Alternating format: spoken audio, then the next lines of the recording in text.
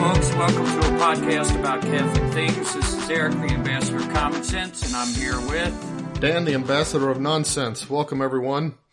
Ed. Hey, let me ask you something. You have done and said a few things even on our podcast, done some research about the business practices of Walmart. Yeah. Especially as it regards to manipulating suppliers and shipping stuff overseas. I think they have some bad practices. I don't know if practices is right, but they don't treat employees well. Right. What are some of those things? I mean, I don't even consider too much about employees. I do know that their employees don't get paid a whole lot. They get paid hardly anything. The way most employees who could be easily replaced get paid. You know what I mean? Oh, and I do know that right. In some areas, part of the employment includes help with applying for government aid. So that's part of their... It's like, we're going to help you get welfare because we're not going to pay you enough. We're going to hire you and help you be a leech on the system. Or get government health care, things like that. And it's like, well, I mean, if you're that big of an employee, why don't you just offer it? Why are you doing that? Why do your employees need government welfare? I'll tell you this, walk into any Walmart store, I don't care where it is, and look at the employees and tell me if any of them are happy. No. They're pretending because they have to be, smile and greet and whatever, but they're all miserable. And they take their time and they don't want to be there. That's just the employees. They treat their suppliers pretty bad too, right? It's even worse. They come to someone and they start off, they say, hey, we want to sell your product. And, oh, great. Well, we're going to order a lot. And they force the vendor the manufacturer to make enough of the product to fill the stores. And to where they have to open up factories, they have to hire more people, stuff like that. And then... So now they've got a huge investment. Yeah. It's like, we just, invested and, it's, if I make, lighters, if I'm Bic and I make lighters, it's not like it's just me making the lighters. I've got my investors and I've got people I employ now and all my managers. I've got a whole share system around this company that makes lighters. And suddenly Walmart says, we think we're paying too much. We're going to lower what we will pay you. And you're like, well, you can either say okay and make less money, which your investors aren't going to be happy with. Or you might have to end up laying people off. I mean, you might not be able to even survive in your current business model. Yeah. But they don't leave it at that. They keep pushing. And they say, well, we have a way for you to do this. It's going to require you taking all those families that you were feeding. You're not going to feed them anymore. You're going to feed someone in Mexico for much, much less money. And that's what they do. And they create a system where the companies rely on their business. And in order to keep their business, they have to manufacture overseas or lose the business. Lose a giant chunk of money, which their investors are not going to vote for, or take it, And when you got shareholders who were suddenly making a bunch of money, they're not going to vote to drop Walmart, So So on the one hand, they're creating situations that force their vendors to send money overseas out of America. And then they take their employees and teach them how to leech money from the American system through government welfare. Yeah. And so the upshot of all this, what we can conclude is that we should all go shop at Walmart. Why is that? Well, it just seems that all of these things point to that as a conclusion. At least, if you hate America, I think that's the way Pope Francis's logic appears to work. Oh. When I read Desiderio, Desideravi. Okay. Yeah, I can kind of see that direction. It's funny that you brought this up because if anyone mentions Walmart, I get started on them. And, I say they drove American jobs overseas, or they put Americans out of work. Automatically, people think of the mom and pop shops that shut down because of Walmart. And that is That is never what I'm talking about. I'm talking about something that's not even ever part of the argument, or part of the picture when you lay into it like that. But a couple weeks ago, we were supposed to record, and I said, "Hey, I've got a visitor here. I just can't record tonight." The guy that was there, he's a very smart guy, but he's very down to earth. And yet, when I mentioned Walmart and driving jobs down, he automatically knew exactly what I was talking about, and that's rare. Most people don't know what I'm talking about when I say that. But wow. Well, okay, so Desiderio. So the thing is, Desideravi, which we've tried to Desideravi. Yeah, we tried to translate it last week, and I don't know. I was unhappy with that because I don't know if there's a way to translate this. No, I think, it is the Latin of the Vulgate, for that part of the Bible, but I think it's, in terms of translation, I think it's a Latin idiom. Okay. So, I guess we can call it... Desideravi is, I have desired, and Desiderio is a desire. It's like, I have desired the desire of eating this meal with you before I suffer. And I think that's where the title comes from. Okay, well, why don't we call it Ernest Desire? How about that? Earnest Desire? Okay. Ernest, I have earnestly desired. I have earnestly desired because that's what it's supposed to be. That's what I guess that's what the Douay Rheims has in that passage there. Something like that, yeah, the English... But we started talking about it, but seriously, we read less than 20 paragraphs. And even then we were skimming because we didn't really know what the point of this letter was. And then after recording, we both looked more into it and thought, this is kind of serious. This is his defense of that terrible, terrible motu proprio Traditionis Custodes. And,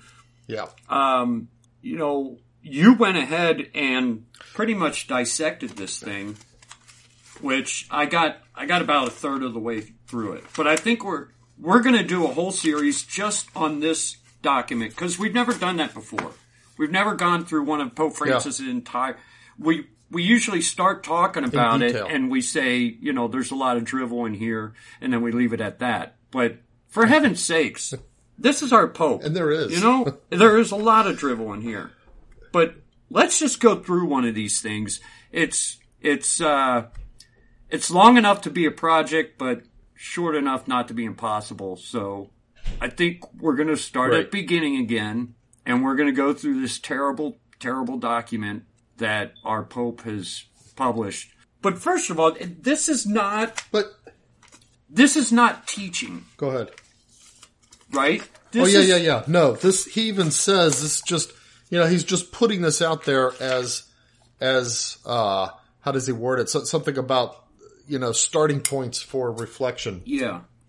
And he's got a lot of starting points here. It's just that I don't understand how he writes this and says, here's a defense of what I did. Because it's not a defense of what he did. It's a defense of the TLM. Yeah. It's like he writes a bunch of stuff and then he gets to the end and he says, for this reason, I wrote Traditionis Custodes so that the church may lift up in the variety of so many languages one and the same prayer capable of expressing her unity. And it's like, when you read the document and then get to that line, you feel like somebody just handed you an argument for supporting Walmart that was exactly what Eric just ran through. Yeah. Yeah, it feels that way because it's so silly. to think that this is where it would lead you, if you follow most of his logic in here, although he's got some serious things in here that are just flat out wrong, but yeah, most of it is right. And the logical conclusion of this is, yeah, we should just go back to the TLM, or do a reform that actually follows the Vatican document. Because he document. doesn't, or they didn't, when they quote reformed the Mass, which doesn't need to be reformed. It's the Mass. How do you need to reform the Mass? It was perfect. It's the most perfect part of of all the rights that were handed to us. You know, of all these things that were handed down to us that both symbolize something and actually is something. Did something. Yeah, it is something. Which the Mass was the most perfectly constructed among them. Yeah. And it was like, why would you change this? It makes no sense. Okay. Well, we'll get into it. Let's start, I guess with paragraph 3. That's the first one you've got a note on here. Mm-hmm. And he starts off just saying, he starts off with a general introductions and tells you kind of why he's writing what he wrote, but it doesn't really make a whole lot of sense at first. But in paragraph 3, he's talking about when Peter and John were sent to make the preparations for the Passover. And he says, but in actual fact, all of creation, all of history, which at last was on the verge of revealing itself as the history of salvation, was a huge preparation for that supper. Yeah.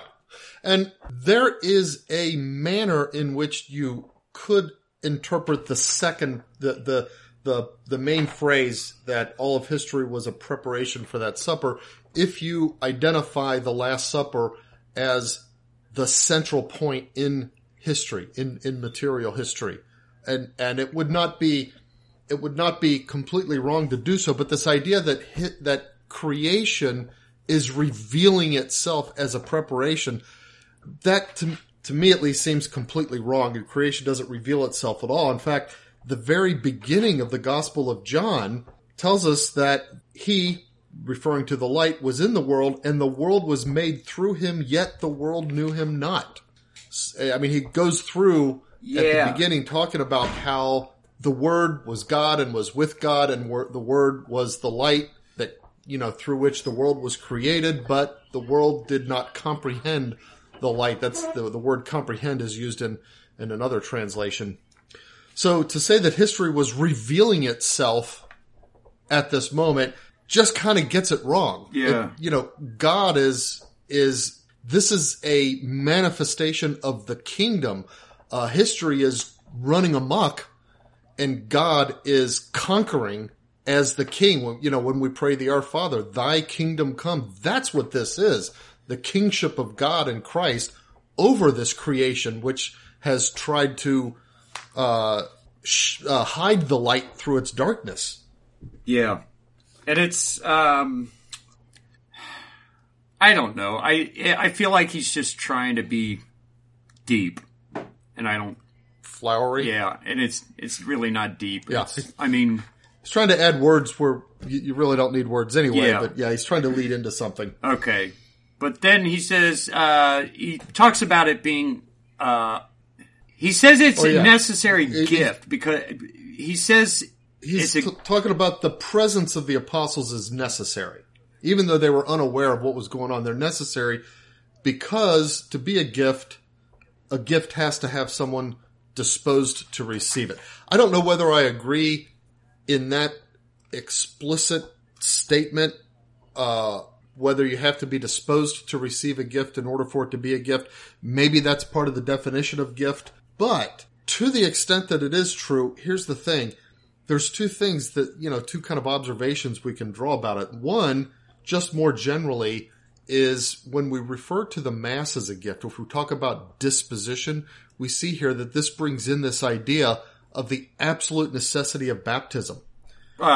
Without baptism, you don't get into the life of grace, and having that grace is necessary to being disposed to receive the gift that we receive at the Mass. Which Paul the Apostle was clear on. You have to be in a state of grace, which means you have to have been baptized grace in order. Otherwise, you eat and drink condemnation on yourself. Yeah, that's a big part of it. But more closely, though, if this is true, then it seems to me that the manner in which we conduct Mass needs to be something that guides us into that disposition. Something that tells us, hey, you're receiving a gift of great value here. Yeah. That makes it about the gift and not about ourselves or about each other or anything like that. Yeah, not about dancing around or putting on a show. Yeah. Preaching. I mean, this is a gift.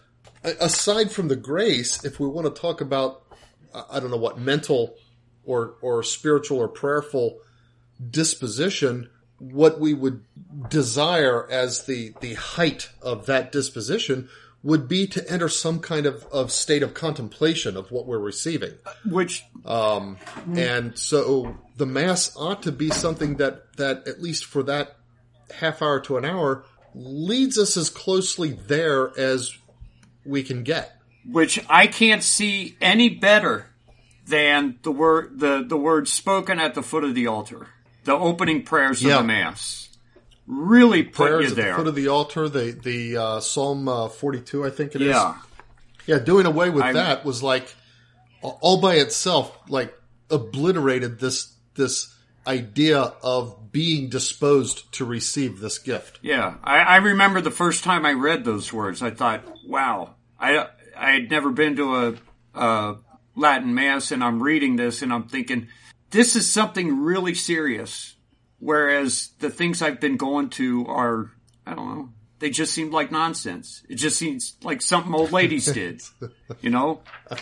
And here, we're at the foot of the altar reading this, not we, but you can see what's going on here. And oftentimes, you know, at a high Mass, you've got chanting going on or singing in the background to kind of, even if you don't know the Latin, it's setting the mood. And just that contemplation, it seems like the very start of it was taken away from us. When I go to Mass now, I bring my little red missal with me and I read those words because that's the best way to start Mass. Yeah, even if you go to a Novus Ordo Mass, it's worth doing that. Yeah. That's how you become disposed to receive the gift. Right. So, in paragraph 4... he gets weird with this one. This is where he gets to his universalism or whatever it's called. Yeah. And this is one of those spots that's just plain out wrong. He says... He adds to Scripture in order to try to make the point. Yeah, and it's weird because that's not what the Scripture says. He said, nevertheless, his infinite desire to reestablish that communion with us that was and remains his original design will not be satisfied until every man and woman from every tribe, tongue, people, and nation shall have eaten his body and drunk his blood. And he references Revelations 5:9, which it doesn't say anything of the sort. Well, I guess it does kind of. I had that written down last. Talks about the multitude. Yeah. Having people from every nation. Where is it? I had that written down. But it's certainly not every person. Yeah, it just says... Not every man and woman. Men from every tribe. That doesn't mean all the men from every tribe. It just means men, or, you know what? Let me actually read it. And I'm going to be reading... Why don't I read Douay Rheims? And they sung a new canticle, saying, Thou art worthy, O Lord, to take the book, and to open the seals thereof, because thou wast slain, and hast redeemed us to God in thy blood out of every tribe and tongue and people and nation. So something out of those tribes, not everyone out of those tribes, not the tribe itself, but out of every tribe and tongue and people and nation. And aside from that, there's all kinds of, there's mistakes everywhere there. I mean. Yeah. Well, and, aside, Jesus himself, okay, that's revelation, but Jesus himself, in the parable about the enemy who sows the weeds. Yeah. He says the weeds are going to be pulled up. Those who serve the evil one, who serve the enemy, are going to be pulled up and gathered into bundles and thrown into the fire and burned. And then at this very same Last Supper, right after the supper, in his discourse to the apostles, this is John 15, he says, I am the true vine, and it is my Father who tends it. The branch that yields no fruit in me, he cuts away. The branch that does yield fruit, he trims clean so that it yield more. You, through the message I have preached to you, are clean already. You have only to live on in me, I will live on you. The branch that does not live on in the vine can yield no fruit of itself. No more can you if you do not live on in me. I am the vine, you are the branches. If a man lives on in me and I in him, then he will yield abundant fruit. Separated from me, you have no power to do anything. If a man does not live on in me, he can only be like the branch that is cast off and withers away. Such a branch is picked up and thrown into the fire. This doesn't come across as a hypothetical alternative to life in Christ. This comes across as a real dichotomy, a real distinction of those in the world who live in Christ versus those who do not. Yeah, this is a separation. There's plenty of here. other places where Jesus clearly says there are those who are not going to be part of this communion with me. Yeah, so the whole it's dumb to say it that way. I mean, it's just not true. Will not be satisfied until every man and woman. I don't know. I guess you could say his infinite desire to reestablish that communion remains his original design. So the design will not be satisfied until every man, woman, and child eat his body. Shall have eaten his body and drunk his blood. He's got to be just. He did design us for happiness, and that only happens in him. But on the one hand, you wouldn't call that his infinite desire. If it was his infinite desire, he would accomplish it. But this will never be accomplished, and he makes that clear. Jesus does. Infinite desire to reestablish his Last Supper with us, but. It's like, okay, either his design is not going to be fulfilled because not every man or woman is going to eat his body and drink his blood, or this is just another example of the Pope rambling without actually knowing what he's saying. Yeah, I think the latter. More of that maybe than we would want to admit of a Pope. Yeah. Okay. Well, in the next paragraph, he says something that you wouldn't expect Pope Francis to say. We must not allow ourselves even a moment of rest, knowing that still not everyone has received the invitation to this supper, or knowing that others have forgotten it or have got lost along the way with the twists and turns of human living. Doesn't that sound like an urgent call to evangelization and proselytizing? The very thing that he condemns in other places? Yeah, I mean, that's like, hey, you gotta tell. Here's the problem with it, though. It's like this is the only time he thinks you should evangelize, maybe, in order to invite people to the supper. But that's not the point of evangelism. You know what? We go over that later in another spot, so I'll stop on that. But the fact is, he discourages evangelization, and his bishops brag about never having baptized anyone. Well, yeah, that one bishop from the Amazon. What would he say? Like in 50 years, he hadn't baptized anyone or single something person like that? in the Amazon, a completely pagan society, and he's never baptized anyone. Well, that's... I mean, the only reason that evangelization is urgent is that Jesus is the only way to salvation. The alternative to Christ is hell. Period. That's why we evangelize. I mean, there's a deeper way. We evangelize because it's what God wants, because it serves the glory and purpose of the Father and so on and so forth. But in reference to those who we're evangelizing, we do it because if they don't come to Christ, they go to hell. Yeah. I think about this way. It's like, I have food here, and there are some people who are eating the food because it tastes good and they enjoy the taste. But there's a group of people who are actually starving. Doesn't it make sense more that I should focus on those people first? Because they're starving and I don't want them to starve. Isn't that the charitable end of what I'm doing? Forget about the fact that they like the taste of it. They're not going to starve because I'm giving them food. If we're evangelizing just to get people to the supper, that's just kind of silly. We got to start with the fact that they're going to spend all eternity in misery. And we don't want that. We want them to go to heaven. They're going to die if we don't get them food. That's why we do it. Yeah. So this language like that he's right, but this is not Francis. This is not the kind of thing that he wants. If his actions do not tell us that this is what he wants. He's just writing it down. Not only his actions, but he's expressed contrary desires in other places. Yeah, he doesn't want us evangelizing, proselytizing. He doesn't want that. He says it. So why is he writing this? Unless he didn't write it. I don't know.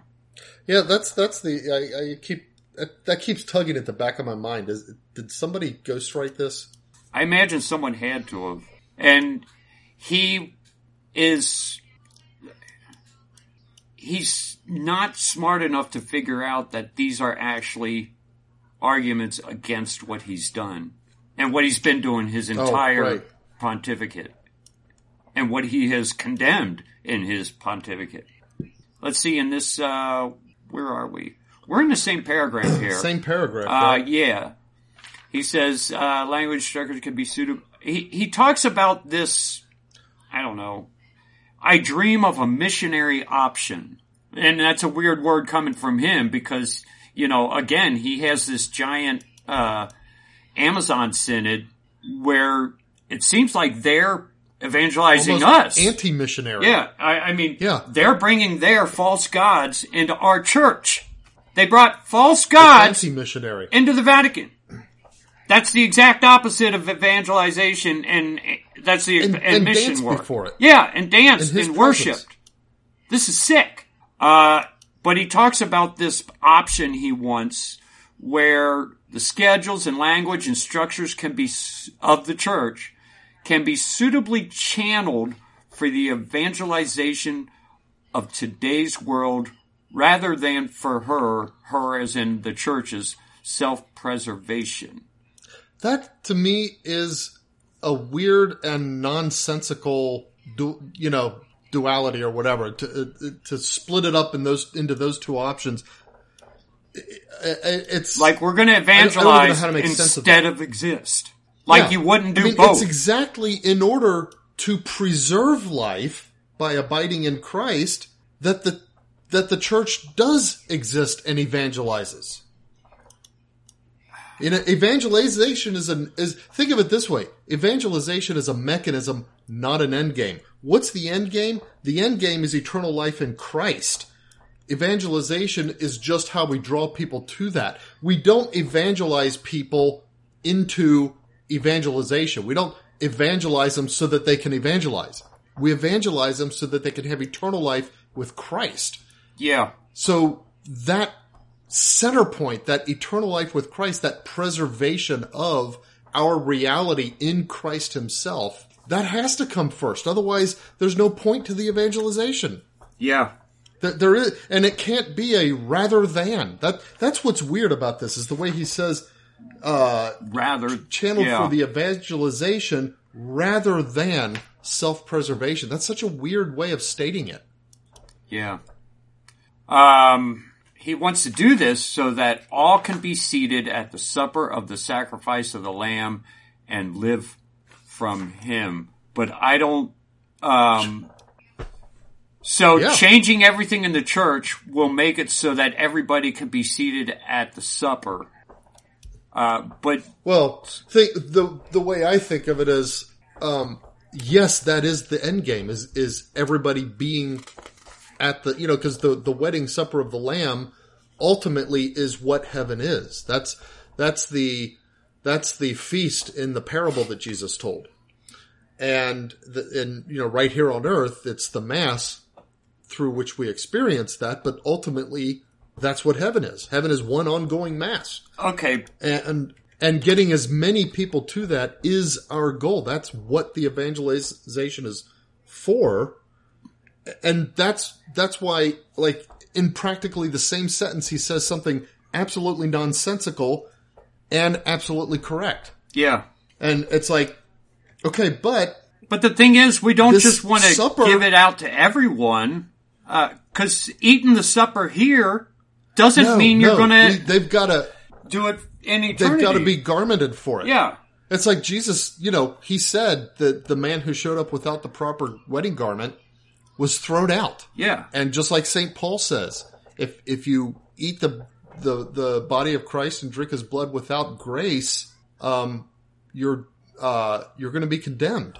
You're actually condemning yourself by doing that. We don't. But the other thing is this: the supper, the Mass is the supper, and it's a whole different thing than anything else in this world. The goal isn't to gather people together for the sake of being together at a meal. The goal is to call people to oneness in Christ through the Mass. But if the Mass doesn't look like that reality, if the Mass doesn't proclaim its the fact that it is otherworldly, if the Mass just feels like going to dinner at a friend's house, then how on earth are you going to evangelize people to it? Why should people go to that particular dinner? Hey, come to my house for dinner. Everybody. I want everybody at my house. Why? What are you going to have that's special? Fried chicken. I get fried chicken down the street. It's like that. Yeah. What's the point if the Mass itself doesn't proclaim its own transcendence in how it's done? Yeah. Which is what the Tridentine Mass does. And, it's and not... the new Mass fails abjectly to do The it. Mass itself is not a tool of evangelizing.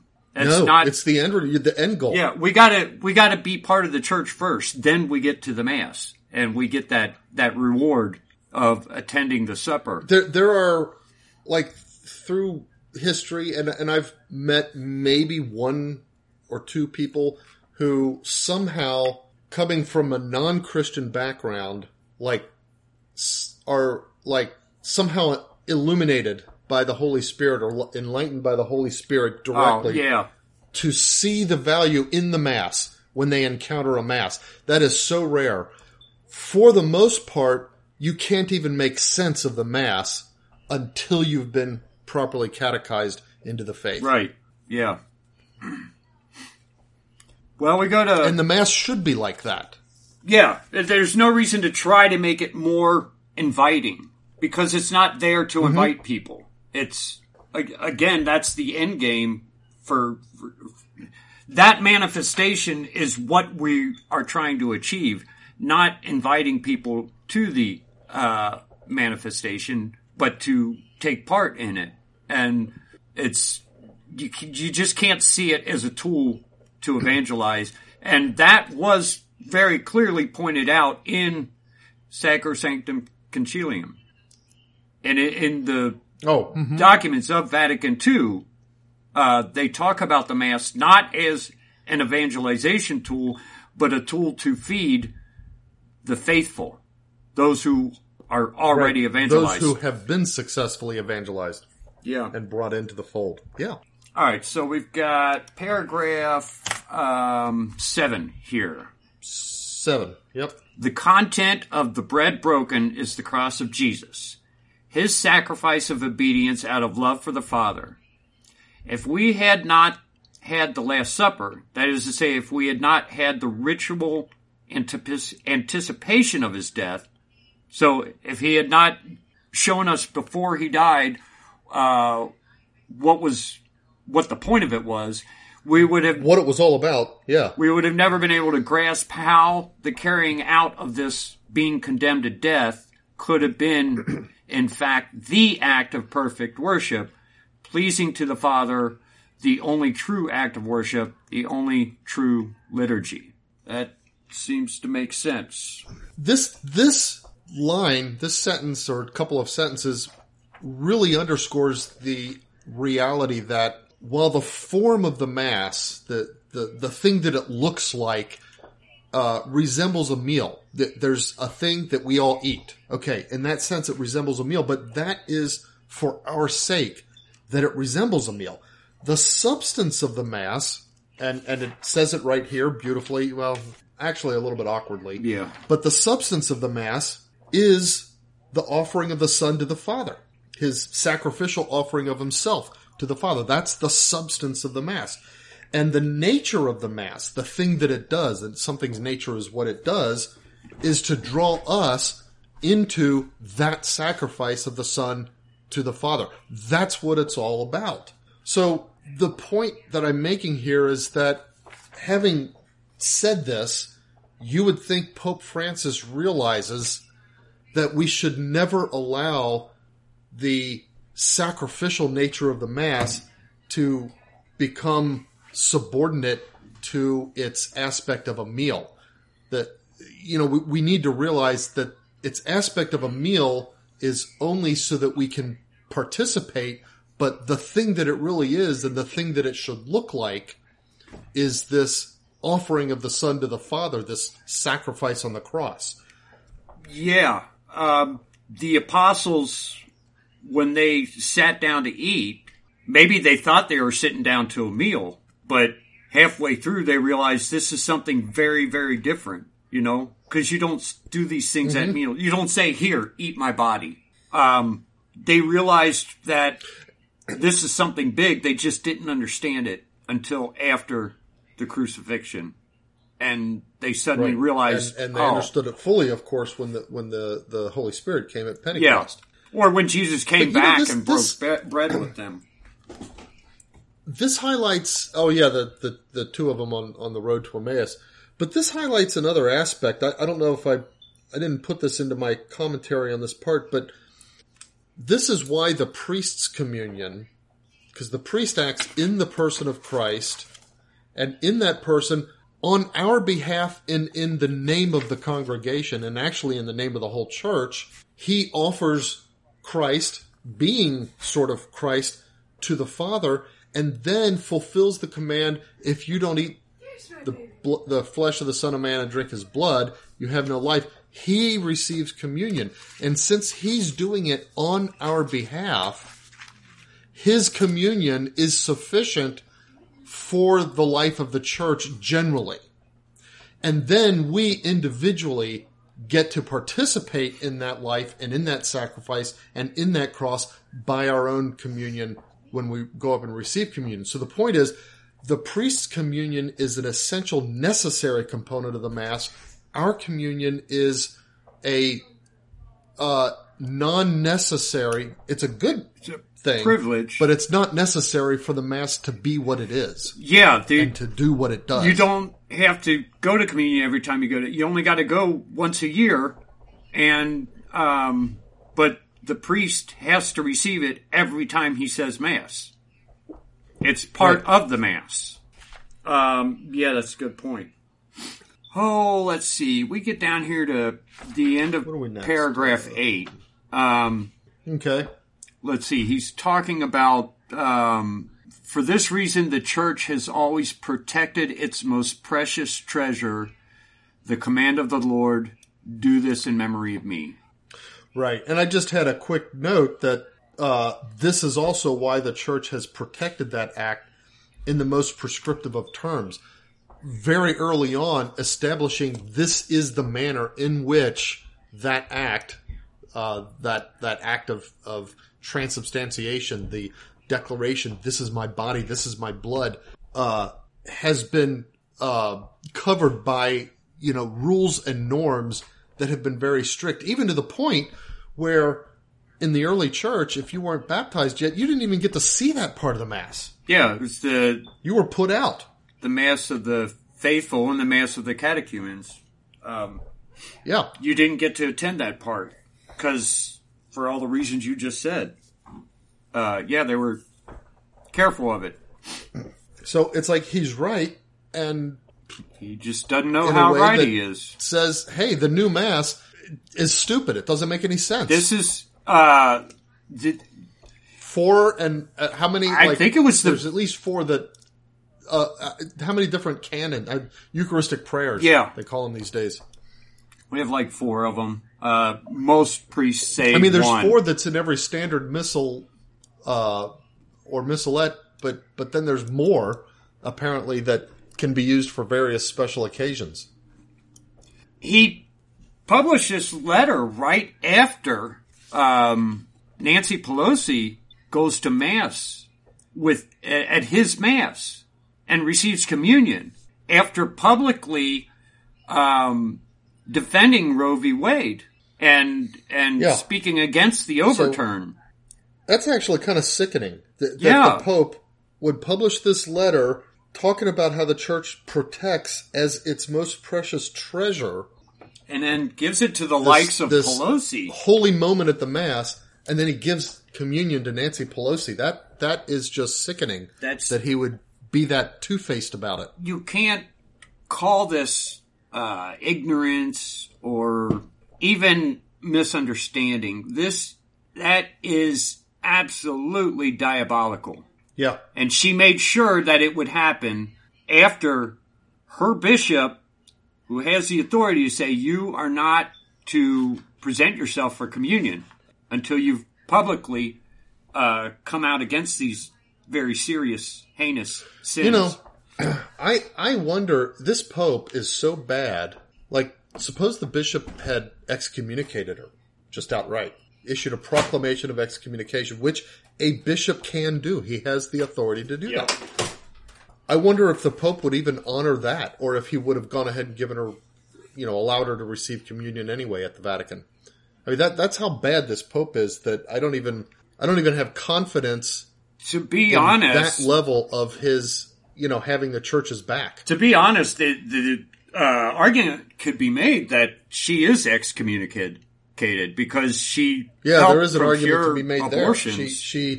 She directly provides, in a sense, that by advocating tax money and stuff like that, the cover of law, the ability for women to get abortions. Yeah, and in my opinion, she is an excommunicate. I don't see how she could be anything but I don't know. The whole thing was terrible. And then he gives us this letter, which is, again, we're just trying to make sense of this. Yeah. We're on paragraph 9. He says, from the very beginning, the Church had grasped, enlightened by the Holy Spirit, that which was visible in Jesus, that which could be seen with the eyes and touched with the hands, his words, his gestures, the concreteness of the incarnate Word, everything of him had passed into the celebration of the sacraments. Right. The chief of which is the Holy Eucharist. Yeah. The real presence of Christ himself. I mean, all of the other sacraments received their power to confer grace from the Holy Eucharist. And I mean, how can the Pope recognize something like this and yet come up with, and therefore we should, I don't know, turn it into this romper room thing that it is in the new Mass? This is going to come up again later, but the big part about this to me is that there is like everything in the Catholic Church, there's symbolism, but the symbolism isn't just a symbol. It's real also. And right. When we went with the Novus Ordo, it created symbolism that doesn't have substance behind it, and it eliminated the substance that was behind a lot of the symbolism. Yeah, I almost feel like the Novus Ordo, by trying to be, if you at least put your mind to, okay, let me try to understand the motive here and try to make sense of what they've done, in a way that goes beyond just saying they wanted to destroy the Mass. Let's assume that their intentions were good. And it looks like what they tried to do is to make visible everything that is, or at least as much as possible of what is hidden in the Mass. But what they ended up doing is making a few things visible and then getting rid of everything that's invisible. And basically in the new Mass, they created this, I feel, a huge void of symbolism. Yeah. Like if you want symbolism, you don't go to the new Mass because everything that it is kind of right there in front of you. Yeah, it's just absent. There isn't very much there. Yeah, but in the Old Mass, it's just every movement. One symbolizes something, but is also an actual prayer. Yeah. And, I heard one priest try to make the case that after Mass, the way everybody sits, that's actually a symbol of our conquering of death or conquering of sin. It was a dumb thing. And it was like, you just made that up. The guy who wrote it made it up and said it's a symbol of it. It's not really a symbol of it just because he says it symbolizes that. Right. There's a lot of that in the Novus Ordo, and it's a shame. Oh, okay. Yeah. Stuff. Yeah, exactly. And we'll, like you said, we'll touch on it later. Yeah. How that plays into some of this stuff. So we've got, we're going to skip down a little to 11. Paragraph 11, right? Okay. Yeah. Liturgy guarantees for us the possibility of this encounter. He's talking about the encounter between us and Christ. For us, a vague memory of the Last Supper would do no good. We need to be present at that supper to be able to hear his voice, to eat his body, to drink his blood. We need him.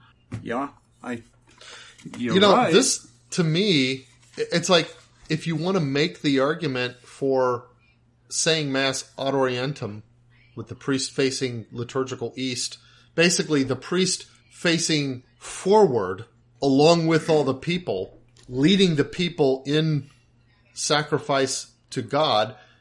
He's the priest leading the people to Christ. He's also Christ leading the people to the Father. Yes. That's why the church adopted that, precisely because of what he sees here. When we look at the priest, we don't come to Mass to hear the priest's voice, to see the priest's face. We come to Mass to hear and see Christ.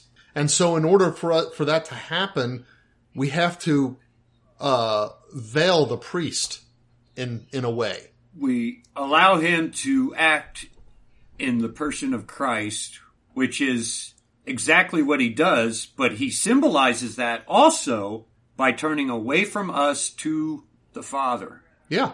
So we got the symbols there, but they erased the symbols. He went to the Father and gave himself to the Father. Yeah.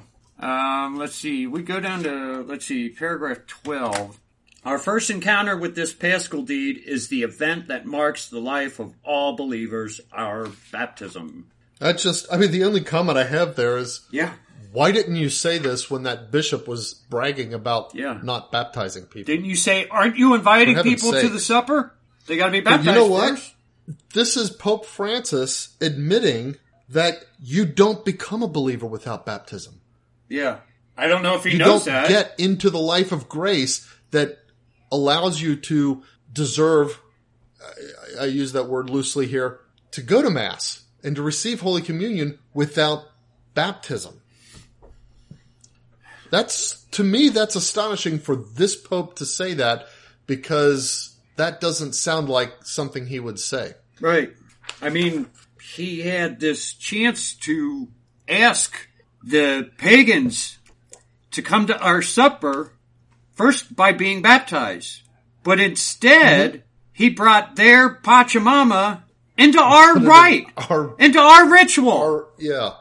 Right into the it was center a mass. Of our places of worship. Mm-hmm. That was part of a mass, and they had a false god there. And they put a false god and danced to it. And then, he said something here that kind of... There's Elijah when you need him. Yeah. Call down some fire.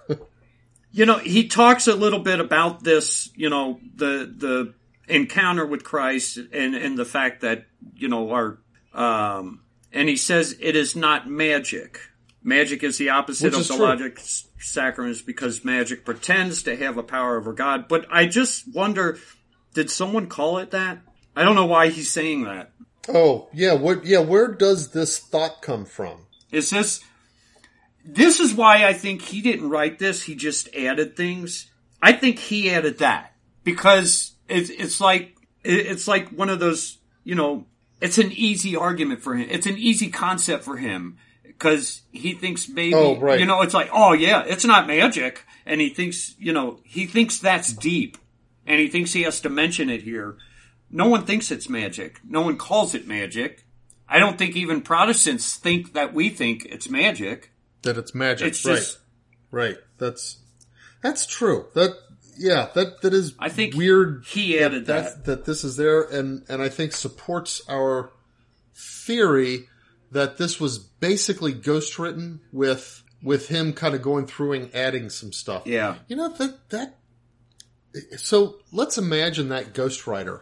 I think is he putting one over on Pope Francis by basically making the argument for the traditional mass? That's what I wonder if he's doing that, or if maybe he knows what Francis wants to say, so he starts writing and he kind of gets lost in his writing, and then he gets to the end of it and I just wrote a bunch of truth.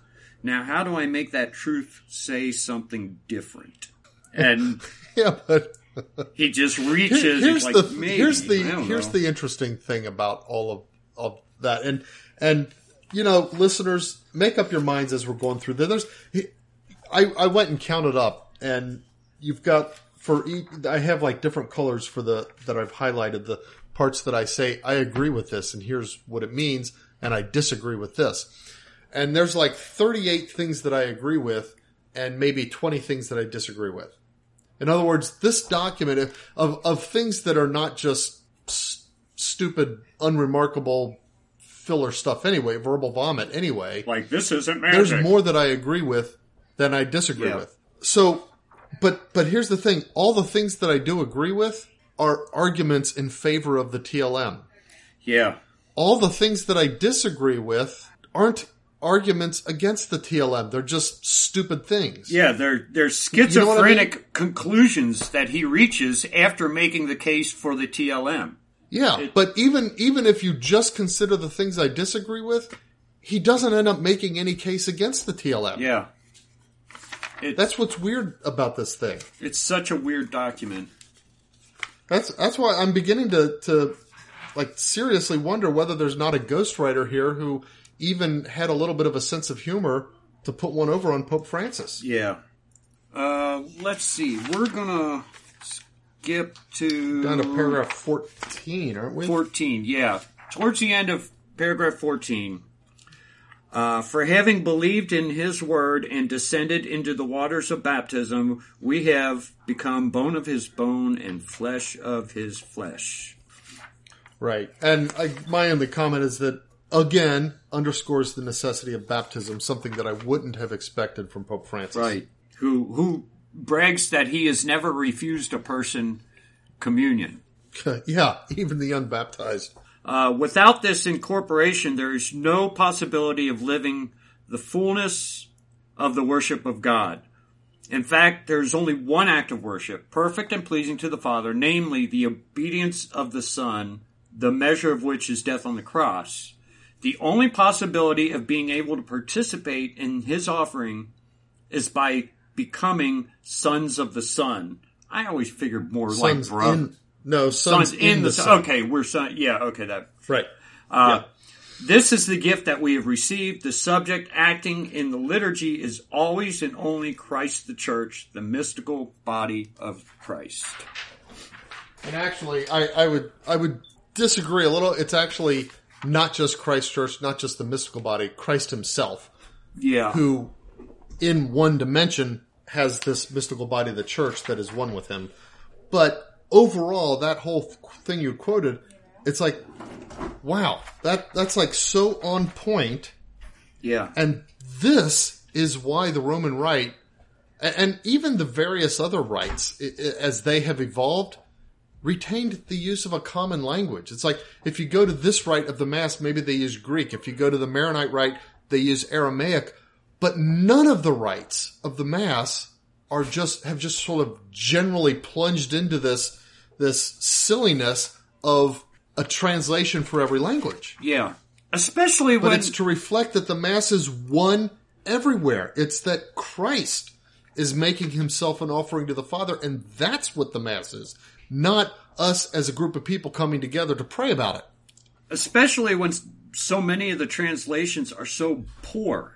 Yeah, that's a different kind of problem, but yeah. I mean, even simple words like for you and for all instead of you and for many.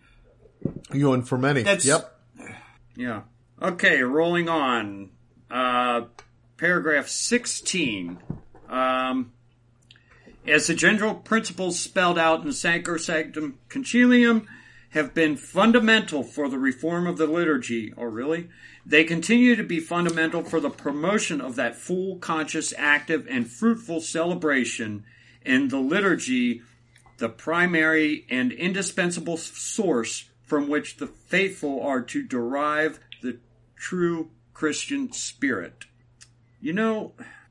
That's a... Go ahead. Wait a minute. We're on 16, but you have like a lighter the lighter ones are... Okay.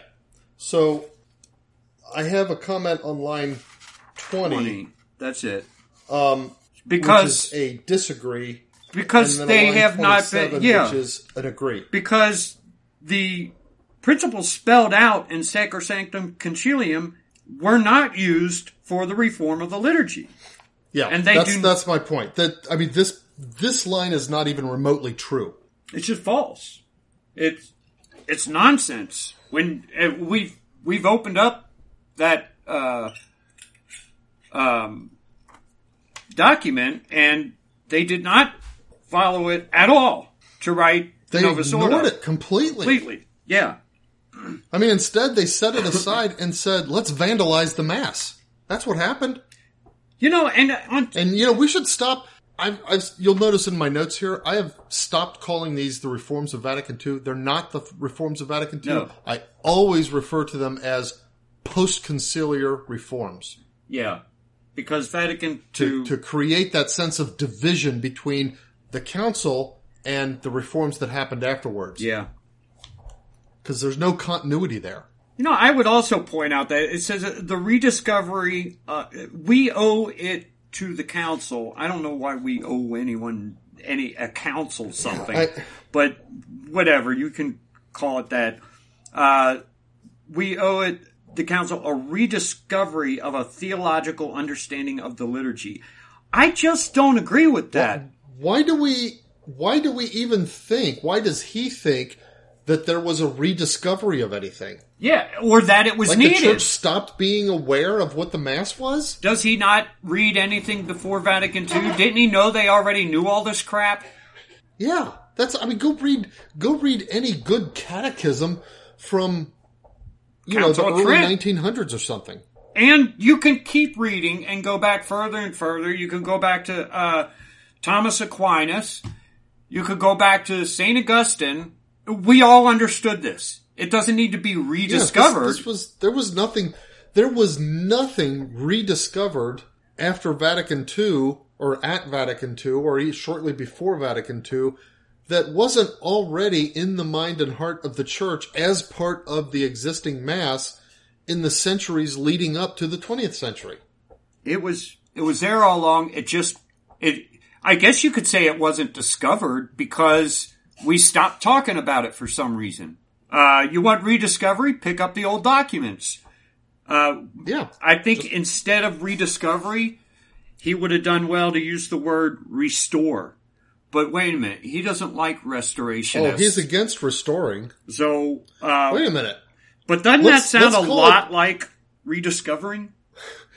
No, we're gonna start, instead of restorationists, we're gonna be rediscoverers of the TLM. We just want to rediscover. That's it. We're rediscovering the TLM. Mm-hmm. Yeah. And he says, now with this letter, I simply want to invite the whole church to, here we go again, rediscover or restore, to safeguard and to live the truth and power of the Christian celebration. I want the beauty of the Christian celebration and its necessary consequences for the life of the church not to be spoiled by a superficial and foreshortened understanding of its value, or worse yet, by its being exploited in the service of some ideological vision, no matter what the hue. The priestly prayer of Jesus at the Last Supper, that all may be one, judges every one of our divisions around the bread broken, around the sacrament of mercy, the sign of unity, the bond of charity. Well, isn't that in one paragraph a really compelling argument for the TLM? That sounds exactly like a argument for the TLM. I mean, what else is there? What have we had since the Novus Ordo? We've had nothing but nonsense. Is it possible that he's trying to pretend that aside from eliminating real Catholics, he's also trying to get these crazy priests who put on these crazy shows to knock it off? Is that maybe what he's doing? I don't know. I mean, I'm trying to imagine. Here's the thing: given what the Novus Ordo is, and I've been to plenty of Novus Ordos done in Latin. Okay, I know exactly what the Novus Ordo prescribed is, although I don't think he thinks that the Novus Ordo should even be done in Latin. But given what the Novus Ordo actually is, and how it works, and how it's put together, it's really hard. And then reading that paragraph, it's hard for me to get a picture of what a good mass looks like to Pope Francis. What in his brain a good mass, how it goes. Yeah. I can't even get a lock on what he thinks a good mass is. We've got videos of these, especially in Cupich's diocese. These really bizarre things that they're calling a mass. I don't even know what they are. It's not a mass. There might be a Eucharistic prayer there, but it's not a mass. If he does, it would be horrible to attend some of these things, and probably sinful to attend them, because if they're doing the Eucharistic prayer and confecting the Holy Eucharist in the real presence, then everything around it makes a mockery of that. It's almost like a satanic black mass. Yeah, it's blasphemy. The way some of this stuff is being handled. I also want to point out that once again, he misquotes Scripture. Or at least which part? At John 17:21. Now, he does one of those classic Protestant things where he takes just that. But if you read the verse before that, he says, "And not for them only do I pray, but for them also who through their word shall believe in me, that they all may be one." That they may be one. Yeah. So, in other words, the believers. Only the believers, not all. Just the believers. The succession of, it's when God created the human race, he put Adam and Eve, and he willed that humanity be a generative race, that we generate from each other, generation to generation. That's how he wanted us to be. When he came, and of course Adam and Eve sinned, we fell away, and then he came to establish a new generational race, and he's referring to it right here, generation by generation, they who through their word would come to believe in me. That's the new cycle of generation for the new humanity in Christ, the church, but that is clearly separated out from the rest of humanity. Yeah, yeah. We go on to, in paragraph 17, I wanted to point out that he's pinpointing Gnosticism and Neo-Pelagianism as he talks about them as if they're like a serious problem in the church. And I just don't know why he's saying that. I think it's like, oh, here's an easy argument against Gnosticism, you know? I can act like my idiotic ideas are really just a battle against this Gnosticism, which exists everywhere in the church, even though it doesn't exist in the church really a whole lot. I mean, these are non-issues. I don't know why he brings them up at all. Well, okay, here's the thing, though. I'm going to disagree with you a little bit. Okay. Because, well, go ahead and read the quote, and then I'll explain why I think he may be onto something in a way that he has no idea that he's onto. Oh, okay. So, all right. So, are you back yet? I'm almost back.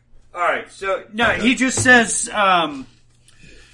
he talks about, in one of his other documents, he pinpointed Gnosticism and Neo-Pelagianism as two versions connected between themselves that feed this spiritual worldliness. Then he says, oh, wait a minute, this is part of 17, isn't it? Okay. Yes. It's all part of... The first shrinks Christian faith into a subjectivism that ultimately keeps one imprisoned in his or her own thoughts and feelings.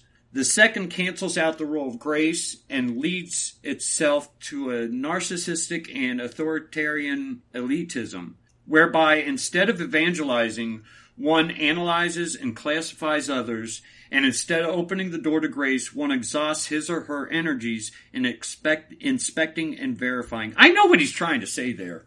I know, but here's the thing. So I'm not sure that, like, this imprisoned in his or her own thoughts and feelings, I'm not sure that that's what Gnosticism really is. But if you think of Gnosticism as this sort of privileged knowledge way that the original Gnostics kind of had, I don't know. I don't see the connection there. But if you ignore the labels, Gnosticism and Neo-Pelagianism, and instead focus on his descriptions of these two movements within the church, it's like, you know what? Those are very real problems in the church today. And even though he thinks he's describing one thing, what he's actually describing is what's going on at all the Novi parishes. He's describing Novus Ordoism.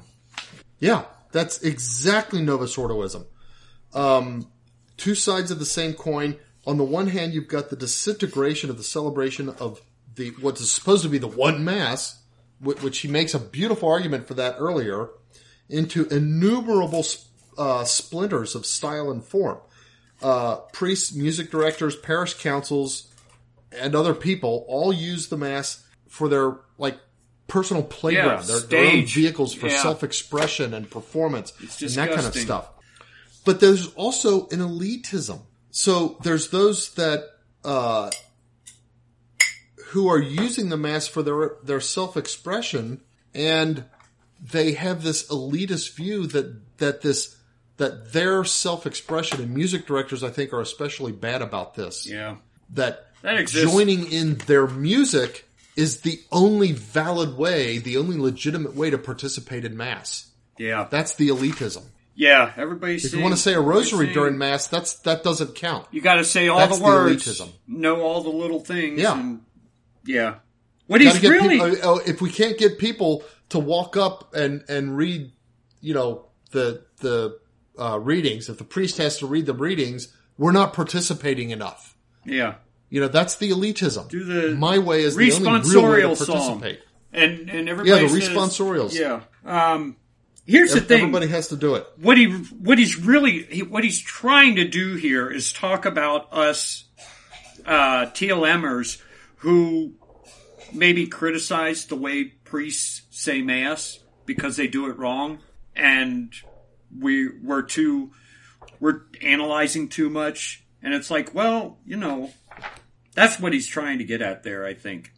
I know, but it's funny because he does that very same analysis later in the letter. Too. I know. It's like, it's dumb. Okay.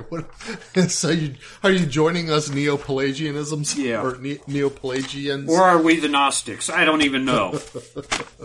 I think you just got some wrong. Like I said, ignore the labels and focus on his descriptions because those are real problems in the Novus Ordo world. These distorted forms of Christianity, again, he's saying that these are forms of Christianity that exist, can have disastrous consequences for the life of the church. I guess so, but the cool thing is that it's God's church. So if it weren't God's church, the Novus Ordo would have taken over and we wouldn't have the TLM, but they've been... And you know what? They've been saved. Okay, you've referred to us. Some of the stupid stuff that goes on in Chicago, for example. Yeah. And there are other venues or diocese jurisdictions where that kind of stuff happens too. But the same impulse, the same Holy Spirit-led impulse that has sort of revitalized interest in the TLM. And I don't think it's entirely Holy Spirit led. I think there's a natural inclination to it too, which we'll get into maybe in a little bit. But I think that same impulse is what has called us back from the brink of complete lunacy that developed in the, say, mid-70s to mid-80s with the big popularity of things like clown masses and liturgical dancing and that kind of stuff. That's where it would have gone if this was not God's church. Yeah, certainly. Just as those sects who have chopped themselves off from God's church have turned to all kinds of terrible things. Either that way or other ways, but they've all gone astray. A lot. Supporting gays, abortion, women in the abortion, women in the priesthood, all kinds of crazy stuff. Yeah. And it's why some people leave those churches and end up Catholic. Yeah, exactly. All right. By the way, I was thinking we would cut off after chapter 20 because there's a new thing there. You know what I mean? Oh, okay, right. That makes sense. So we'll do 20, and then we'll table it for the next time. Number 18. From what I have recalled above, it is clear that liturgy is, by its very nature, the most effective antidote against these poisons. I don't think he did make that clear, but whatever. Obviously, I am speaking of the liturgy in its theological sense, and certainly not, as Pope Pius XII already affirmed, liturgy as decorative ceremonies or a mere sum total of laws and precepts that govern the cult. That's a weird, kind of a weird couple of sentences, but the way I see it, I mean, if you take that on its face value, this is saying that if properly restored, the liturgy has the power to unsplinter the church's expression of herself as the body of Christ. The liturgy is the thing that can manifest for the church what it really is. It can restore the cult of Christ. We have, I think, in the Novus Ordo, this cult of personality. The priest, the music director, the band, whatever, that dominates. Yeah. But if we restore the liturgy, that's what has the power to bring this cult of Christ back to the center where it belongs. Yeah. It's exactly what's needed. It shows us where we need to be. I think the point here that he's underscoring and that I agree with is how important the liturgy is, how important the Mass is and the form that the Mass takes is. Yeah. In the life of the church and in the church's even own understanding of herself and helping people understand who they are as part of a church. Yeah. In paragraph 19, he says, if Gnosticism intoxicates us with the poison of subjectivism, I don't know if those two are, I don't know if that's right. I don't think of Gnosticism as a subjectivism thing, because Gnosticism is like this belief that you have this hidden knowledge that you get to be initiated into. Yeah. I guess in a sense, if it's like, well, we're not going to teach you the knowledge. You have to be initiated in, and then you'll get the knowledge yourself through this, I don't know, special process or encounter. Then what are you left with but your own subjectivism in terms of evaluating that? So maybe, I don't know, but that's never been how I've understood Gnosticism. Right. That's why I think he's like, he misunderstands certain things and he's just writing words here. Yeah. This is more verbal vomit stuff. Yeah. The action of the celebration does not belong to the individual, but to the Christ Church, to the totality of the faithful united in Christ. The liturgy does not say I, but we, and any limitation on the breadth of this we is always demonic. Okay. Kind of. I'm going to seize on that, because that is his own condemnation of the new Mass, and why the suppression of the traditional Mass is demonic. Yeah.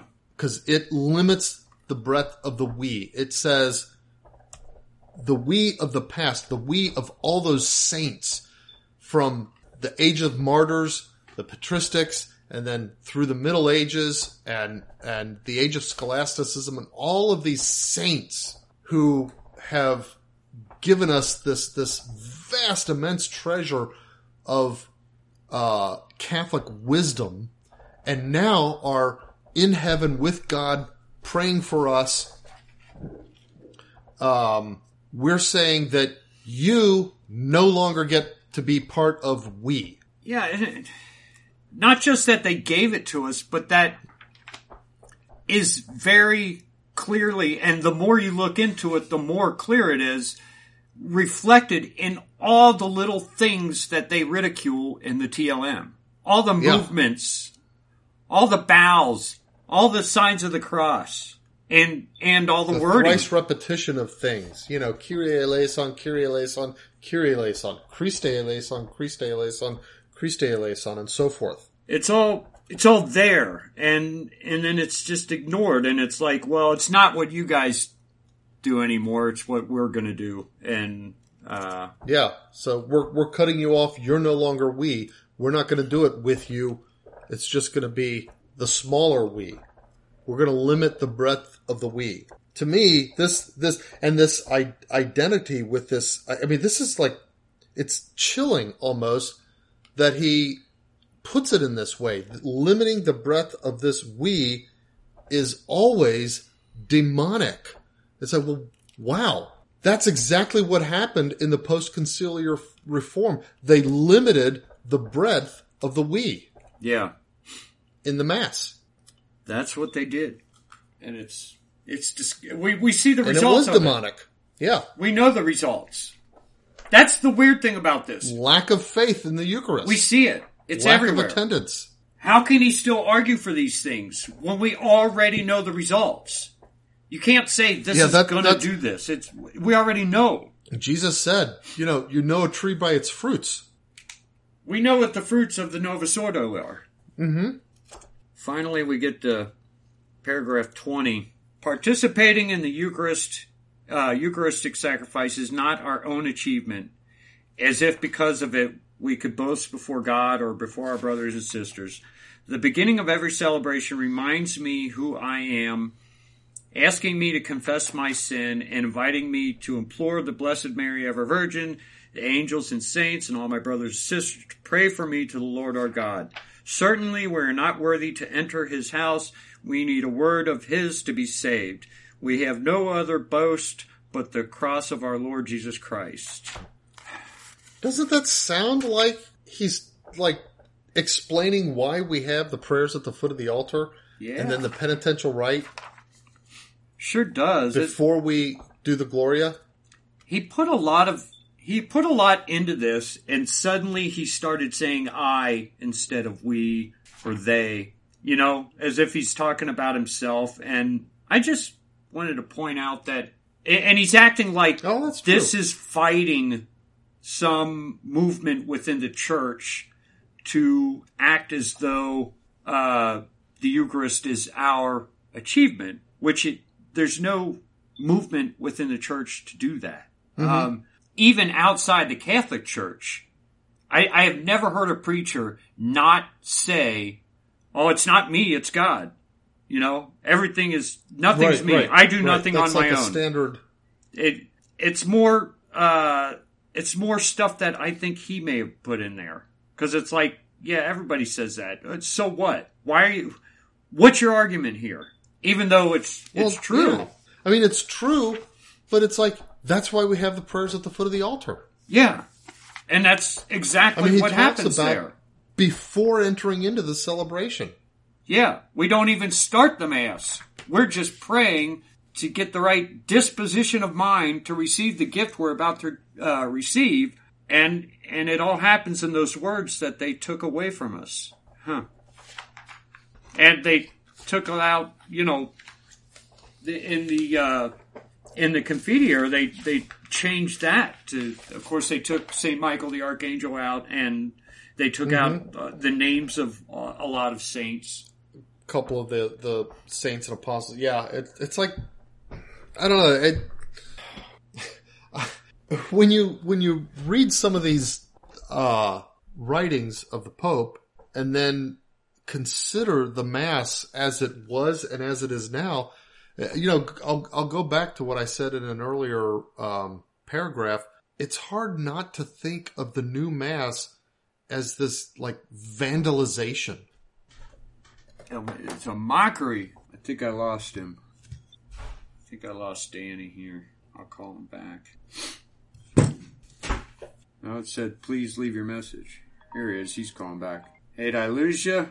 Yeah, I pushed one of my You're always touching earbuds your ears. Back in.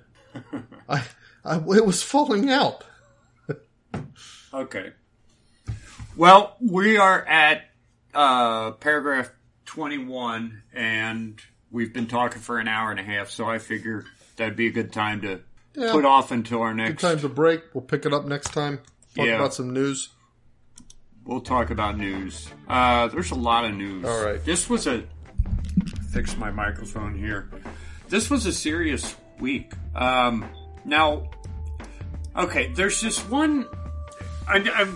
something happened back on May 27th of 2022. This isn't a big deal in America, but it just kind of...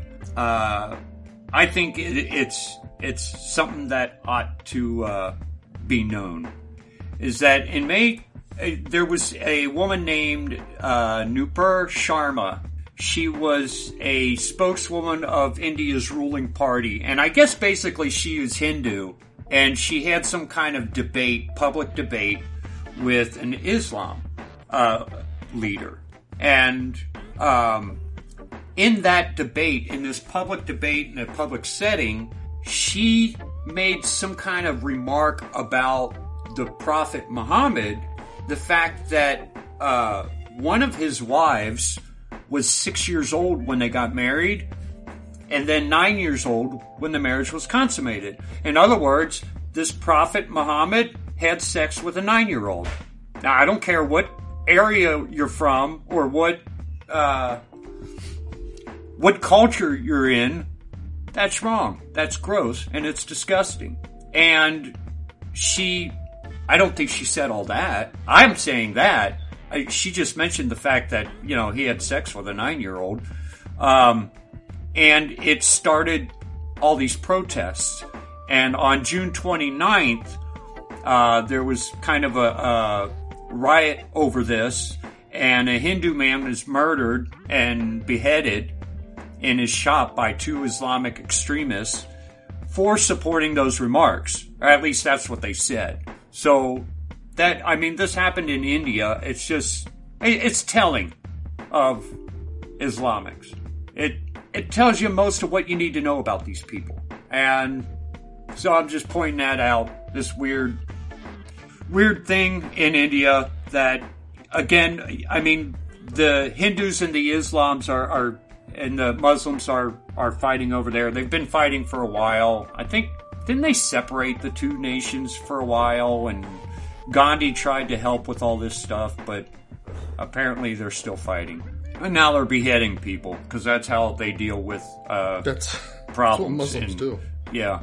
The European Council broadly agrees on several measures to combat climate change. Among them is a ban on combustion engines for new cars beginning in 2035. They're also setting aside a special fund to reduce the cost for transition for the poorest populations. This gets on my nerves more than anything. Why? If they need to set aside money for poor people to help them get through this, why do they think that the poor people will no longer need money once they've gotten through it? As if the prices are going to come down on their own. They won't. They never do. No, they won't. They were supposed to, they with the whole Tesla thing, they keep telling me how the price of the Tesla is coming down, but it's not. The government's paying all this. These electric cars are not affordable. And I don't think they'll ever be affordable. Doesn't lower the price. No, not at all. The combustion engine, look, it's a badass engine. It works, and it's cheap. It's great. It has tons of power with a very small amount of fuel comparatively. And there's no reason we should be fighting this. But and we have a good distribution infrastructure in place for fuel. Yeah, it's great. And a good way to get the fuel. Now, well, I think that, this more and more I'm beginning to believe that the whole climate change thing is actually just a overarching hoax that is there to give people in power the ability to take control of things that they want to take control of. Yeah, absolutely. Their justification for is carbon dioxide emissions. It's going to cut carbon dioxide emissions by 55% from the 1990 reference level. Now, think about this for a second. The ocean produces, I'm trying to do the math quickly in my head here. The ocean alone it's like produces responsible like for 15 times 3%? more. Yeah, the human activity is responsible for such a tiny percent, and it's overall, a single digit. Yeah, it's okay. It's so you're going to stupid. take a little chunk of human activity, a tiny chunk of that, and then cut that part in half. So what? Why bother? And why put poor people, through that for what is really going to be negligible? Yeah, and it doesn't hurt the environment anyway. Yeah. No, in fact, carbon dioxide is not bad for the environment. I think carbon dioxide is actually good for the environment. It's good for planet Earth. It's good for living things. It's good for plants. Plants need carbon dioxide. It's great for plants, and then plants feed us. Yeah. Just nonsense, and it's sad that so many people have been taken in by this. So let's see. We've got at the NATO summit, Biden announces that we're going to be putting a permanent military base in Poland. This is as a result of the Ukraine-Russian war? I guess so. And Poland's government has long. They're saying that Poland's government has long requested one of our bases to be there. Oh, okay. I don't know. I mean, and now more so than before, maybe. Yeah, Poland was kind of our look to as Catholic people, Yeah. And I'm afraid that Poland is turning like the rest of the world. Their Supreme Court in Poland upheld a lower court ruling that annulled the anti-gay resolutions. So the Supreme Court in Poland has said, no, you cannot have anti-gay lulls. So, Poland's changing. They're starting to slip. They're going the gay way. Yeah. Syria officially confirms its recognition of Luhansk People's Republic and Donetsk People's Republic. These are two, kind of breakaway states in southern Ukraine. So these are states that have broken away and want to become their own thing away from Ukraine, and Syria is recognizing them. The authorities of Donetsk People's Republic announced that they will begin carrying out capital punishment in 2025 after 3 foreign fighters were arrested when they had joined the Ukrainian army. These were foreign fighters from other countries who had come in to get, hey, let me get on this Ukrainian army thing, and they're going to be sentenced to death. So I don't know why 2 British guys would want to go to Ukraine and fight, other than they understand that this is kind of a gang thing, and you can go and make a lot of money or cause a lot of havoc and do a lot of evil things by joining the Ukrainian army. I think that's mostly what it is, and I think it's good that these guys are getting put to death. Let's see. 4 people are killed and 3 others injured in a Jeep carrying immigrants. It crashed into a trailer in Texas somewhere, and some people died. I think there was like a high-speed chase in Texas with some illegals, and they ended up crashing into a trailer and died. But there are a lot of people that got killed this past week. 2 police officers and a police dog were killed. 6 other people injured in a mass shooting in Allen, Kentucky. Actually, I take that back. Wow. 7 police officers all were killed. I guess the officers were attempting to serve a warrant, and he started shooting at them. That's, from what I can tell, that's what happened. It's a 49-year-old man. He's been arrested. They have him in custody. 2 people were killed and 4 others injured in a mass shooting in Halton City, Texas. It looks like there was kind of a gunfight that erupted out of something, but the officers tried to get this guy and they ended up getting shot. They're saying he had a military-style rifle. I don't know what a military... The thing about rifles are almost entirely functional. That every little piece on there is practical. It's not like... There's no design to a rifle other than to function. Yeah. There's no decoration like there is on a handgun. Military style, it just means that I don't know what that means. Yeah, I mean, does that mean the barrel had cooling vents, or does that mean that it had one of those magazines you pop into the bottom? Or what does it mean by military style? That's weird. That's like the people talk about assault type rifles. Yeah, assault rifles. And they talk about them as if they know what they are, but there actually is a technical definition of an assault rifle, which is usually not applicable to what people refer to as assault rifles. Yeah. 3 people are killed and 4 more injured in a mass shooting in Field Shopping Center in... Oh, this was in Denmark. This wasn't in America. I think this is just a crazy guy. And then there's 6 people killed in Highland Park, Illinois. This is, I don't think this was terrorism. This guy was a Trump hater, and an America hater. He was just a crazy, but he had videos and stuff out describing what he was going to do. I mean, there was all the warning in the world. And stuff? Yeah.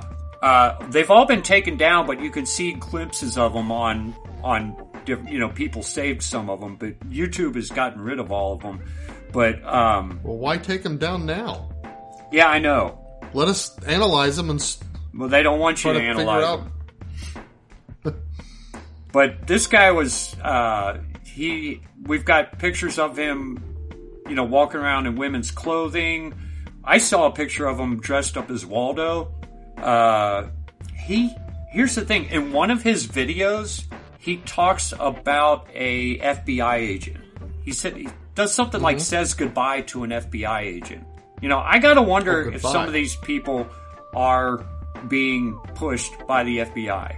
I think they are. By the FBI, yeah, manipulated. So the FBI finds this kook. Hey, I can get him to do something crazy. Maybe I can arrest him beforehand, get credit for that, whatever. Or, I think the FBI is engaged in getting people to mass murder so that they have reasons to take our guns. Oh, yeah. Here's what I'd like to know. Where are all these people getting their guns? It used to be in a mass shooting, they would talk about the guns and they would say where they got them. They don't do that anymore. They don't do that anymore. Maybe because they are coming from the FBI. I mean, that's FBI-enabled channels, let's say.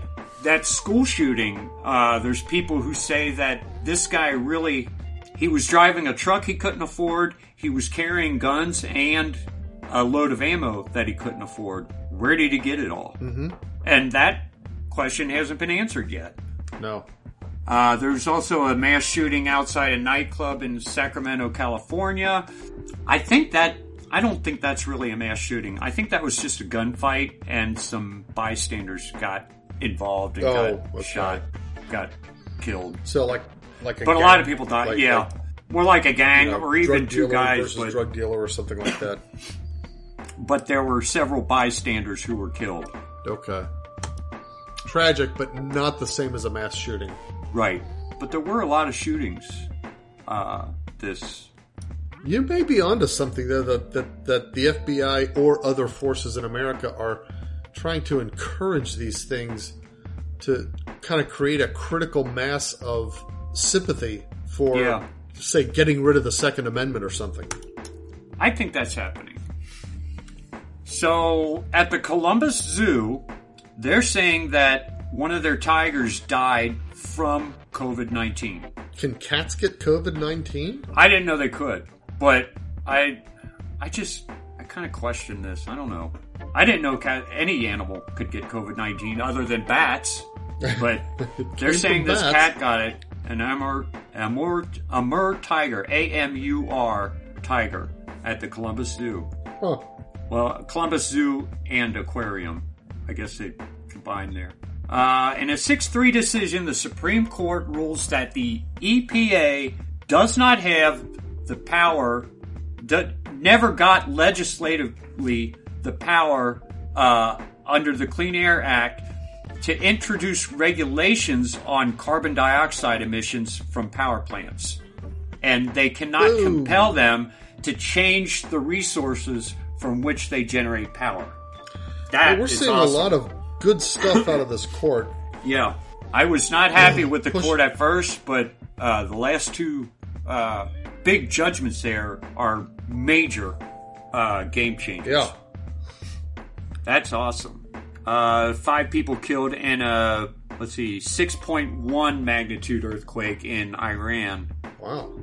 The Chinese company BYD Auto becomes the world's largest electronic vehicle producer, if you're counting by number of vehicles sold. If you're counting by number of vehicles sold, they're overtaking Tesla then. But how do we know? Where are they selling them? I've never seen one. Are they only selling them to? I mean, maybe they're selling them in China or something, though. Yeah, but if a Chinese man has an electric car like that, it's kind of more or less just issued to him, isn't it? I mean, Chinese people don't own things the way we do. Or maybe they're allowed to. I don't know, but...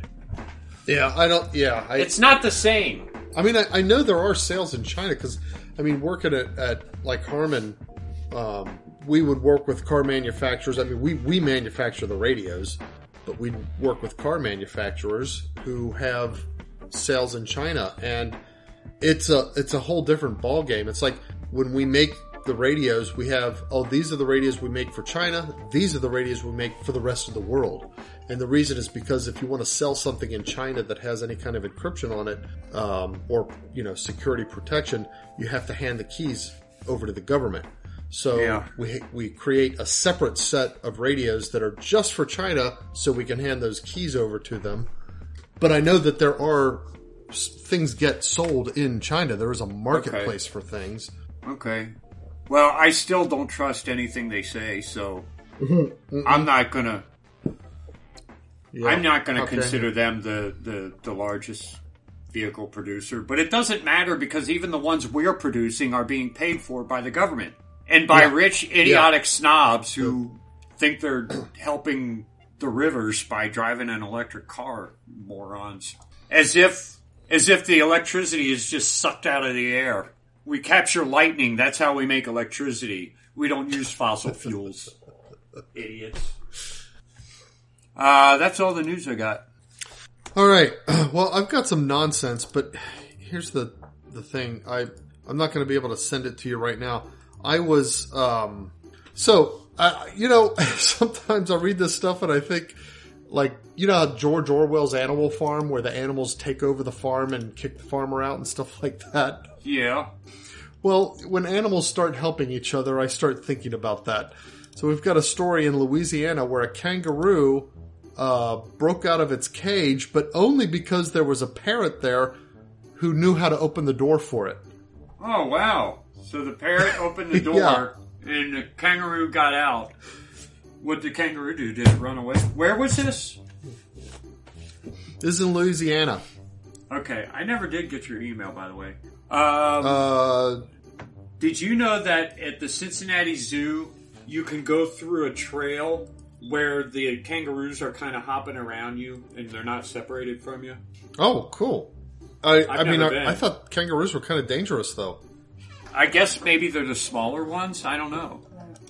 I've never been. Ronnie had been there and told me about it, but you can walk through this little trail and you just see kangaroos jumping around. You see these kangaroos, huh? That would be kind of neat. But I don't think you're allowed to pet them. Remember the old zoo where you could hold a peanut out and an animal would come and take it from your hand? The elephants and the giraffes.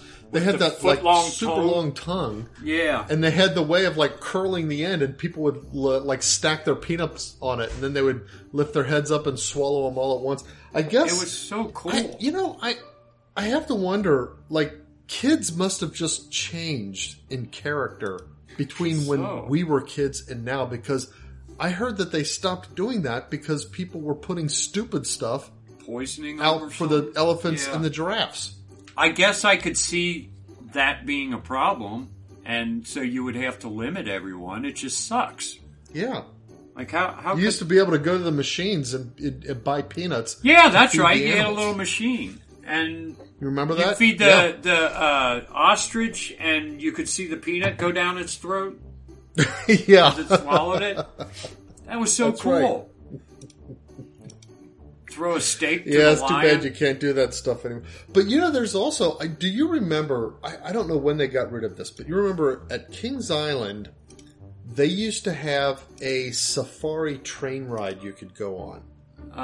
Yeah. And it went through different parts of the park that was kind of like a exotic zoo. And the thing that I remember is that they had a live rhinoceros. Yeah, they did. This is not at the zoo, but the Kings Island. Is that what you're talking about? What's that? This is not the zoo. This is Kings Island, right? Kings Island. Yeah, Kings Island had a safari train ride, and they had these rhinoceros and stuff that they had. I don't know when they got rid of that. Okay. As a kid, seeing the rhinoceros was cool enough because I thought of it as this really dangerous animal. Vicky told me something. But if that was the highlight, I could see why, over time it kind of became a money loser. Vicky told me something one time that I don't know how much is true about why that ended. The train got stuck and a lion attacked someone. Oh, okay. So they did have other exotic animals there too. That would be a bad one. But you know, why would that be any worse than like somebody dying on one of the roller coasters? I don't know. I guess. But somebody got off the train and the engineer. The engineer went out to fix it and got attacked by the lion. And he got attacked by a lion. Yeah. Okay. Yeah, that's kind of tragic. It was a cool thing when they had it, though. I do remember. Yeah, it was pretty cool. All right. Next, we've got... This is just kind of one of those funny things. In Rhode Island, they had a Dunkin' Donuts that... Its 30th anniversary, they wanted to offer free coffee for a year to the first 100 people that showed up. But they only wanted it to be in the... the residents of the place. Okay, and the name of the place is White Plains, New York.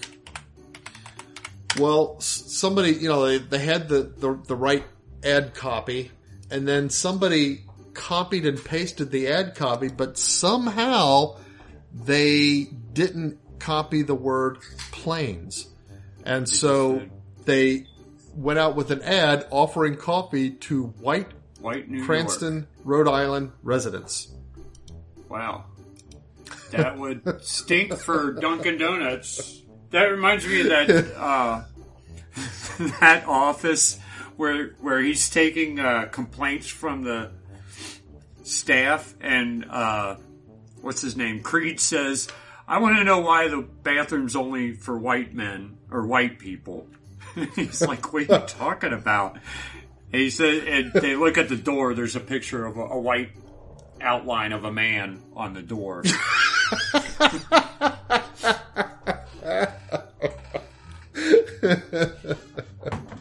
This for is white the bathroom people. For white men. Yeah. Well, that's white men only. It's like white men only. Yeah. White men and white women. Where's the black bathroom? If I were a black guy, I would do that all the time. I would go into a place and say, "Excuse me, where's your black bathroom? Yeah, where's your black bathroom?" Just to watch everybody's expression. I'd have like a hidden camera. Yeah. Uploading the videos to YouTube and stuff. Well, that's like our cousin Kelly Callahan worked at Gold Star. I don't even know if that Gold Star is still there, but up on by Glen Cross or not Glen Crossing. I guess shoot, by the shopping center, the Western Hills Shopping Center. Okay, yeah, yeah. As you know how you have these promotional things. You've got like people put out these I don't know what you call them, but like these long tube men who with the blowers and stuff like that. Well, one of the things they had was one of these big gorillas. The inflated gorilla that you tie down. Yeah. Okay. Well, this black woman called her up. I mean, she happened to be the one who had to answer the phone. This black woman called and was complaining about the fact that they had a black gorilla. And so, why don't you ever have a white gorilla? Well, she's like, "Lady, have you ever seen a white gorilla?" I'd like to see one of them. I know. Anyway, so when you do your ad copy, be careful. You might end up, just offering to black or white, people, whatever. All right.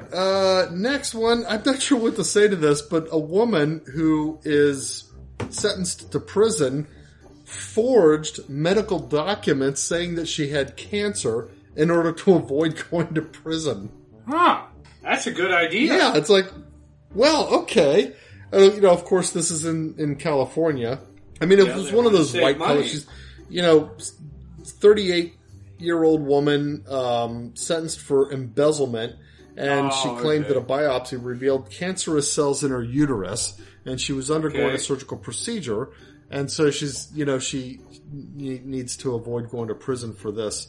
I don't know how it works, but I do know that cancer patients will be let out of prison on parole earlier. I don't think it's by design. I have a feeling there's some kind of payoff involved. But I know cancer patients who got out way earlier than they should have gotten out. Well, she went in way later than she should have gone in. So it was the opposite. Out. Okay. Yeah, it's kind of at the front end. She was. Okay. I don't know whether she thought she was going to keep it up the whole time, or she was just trying to buy herself a little bit of extra time on the outside, or what. Eventually, you got to die or something. Yeah, or you're either cured or you're dead with cancer. And the FBI special agent in charge says this defendant went to appalling lengths to avoid her initial prison sentence by falsifying medical documents to claim she had cancer. This offensive conduct is an affront to every person fighting that battle. Okay, well, here's the thing. I don't think it's all that appalling. I don't think it's all. It's like I don't really. If there's a chance of keeping out of prison and you're already a criminal, why wouldn't you roll the dice? Yeah, it's not like she beat someone up or something. She just faked some information. Who cares? Yeah, appalling. I don't know. She forged a letter from a oncologist that said a year in prison would be a death sentence for my patient. Yeah. Okay. I would do that if I'm already going to prison. Yeah. Yeah. I mean, it's like okay. That's my point. If you're already a criminal, then by definition, that's not a stretch. Why would you be surprised at this? You know. But I do know someone who was let out of jail and claiming cancer or cancer, because in all appearance it was because he had cancer and the state didn't want that extra. We don't want to take care of you your last 5 years, of dealing with this. So they let him out to avoid paying for the cancer treatment. Yeah, that's what it is. Wow, that's. Okay, that's not what anyone's saying it is. That's what I think happened. Yeah, I mean, it makes sense, though. Yeah, because otherwise they have to care for him. Yeah. And it's expensive. All right. So, I don't know about you, but I always like watching bears just do stuff. There's something about them. There's a intelligence mixed with an almost human playfulness about him. Well, anyway, this last one is just a bear that got his head stuck in a plastic bottle. Oh, okay. How? Like a how a did Cheetos that happen? jug? I mean, they've got a picture of it. I don't know. Maybe he thought there was some honey in it or something. Have you ever heard of? Oh, daggone it! Let me see if I can find it here. This is going to kill me because I'm talking about it, and there is a AI machine that went through billions of pictures, and in order to learn how to draw, and then you can go to this machine and you can put in a word like a bear, and it will draw a bear for you. Okay, and then you can add other things. For example, what I asked it was a bear robbing a convenience store. And it gave me pictures of a bear walking around a convenience store. We tried gay Bigfoot. It had a couple Bigfoots, Sasquatches holding hands. You gotta be kidding me. People do all kinds of crazy things with this to see what it's going to draw. And oh my gosh, I can't think of what it's called now. Okay, I'm going to add this I think it's the same thing my son was showing me. Probably. It's like you put in a phrase and it has an AI way of creating a picture from that. Yes. Yeah. I'll have to play with that. And I can't think of what it's fun. It's fun to play with. I'm going to, so that we don't forget, I'm going to make sure that we mention it next week. And I'll be able to send you to a website where you can do this. It's a neat thing. And one of the first things I entered was a bear robbing a convenience store. It just had a bear walking around like taking things from a shelf in a convenience store. But it didn't look like a fake bear. It doesn't go out and search for real. photographs. It's a drawing. Well, I don't know. Or a concoction. It looks creates real. the picture. Yes, it creates the picture. Okay. And maybe adds Wow. pieces of other pictures. I'm not sure. Yeah, it might I don't be, know how but it works. it's not like it doesn't just search the internet for a picture that it thinks is appropriate. Correct. It tries to make the picture. It's really neat. It's a fun thing to play with. But if you can get hooked on it and spend like hours doing nothing but that, and then it's like, okay, I just wasted a whole day here. So, but I will give you a website next week. Cool. Maybe I'll even play with it. Maybe we can post a couple of we'll put our some favorites cool on things the in it. website or something. Yeah. All right. Well, that is all I got. All right. Well, we did pretty good time this time. Yeah, 2 hours, less than 2.5 hours. Yeah, and we're going to keep on this document until we're all the way through, because I have a feeling it's going to be 3 shows. Yeah, we did 20 paragraphs. There's a little more than 60 paragraphs. Okay. Yeah, it'll probably be 3 shows, but I think it's worth it just to pick apart one of these Francis documents, because we always just skim them, and it's like you have no idea how schizophrenic this guy is. I know. Are all the documents like this? It's like, wow, it's exactly like we started the show with. List all the things that are bad about Walmart, and then say, and therefore you should shop at Walmart. Yeah, that's about what we got here. Well, anyway, think about what we said, and as always, circle the beads. And we'll see you next week. Bye, everyone.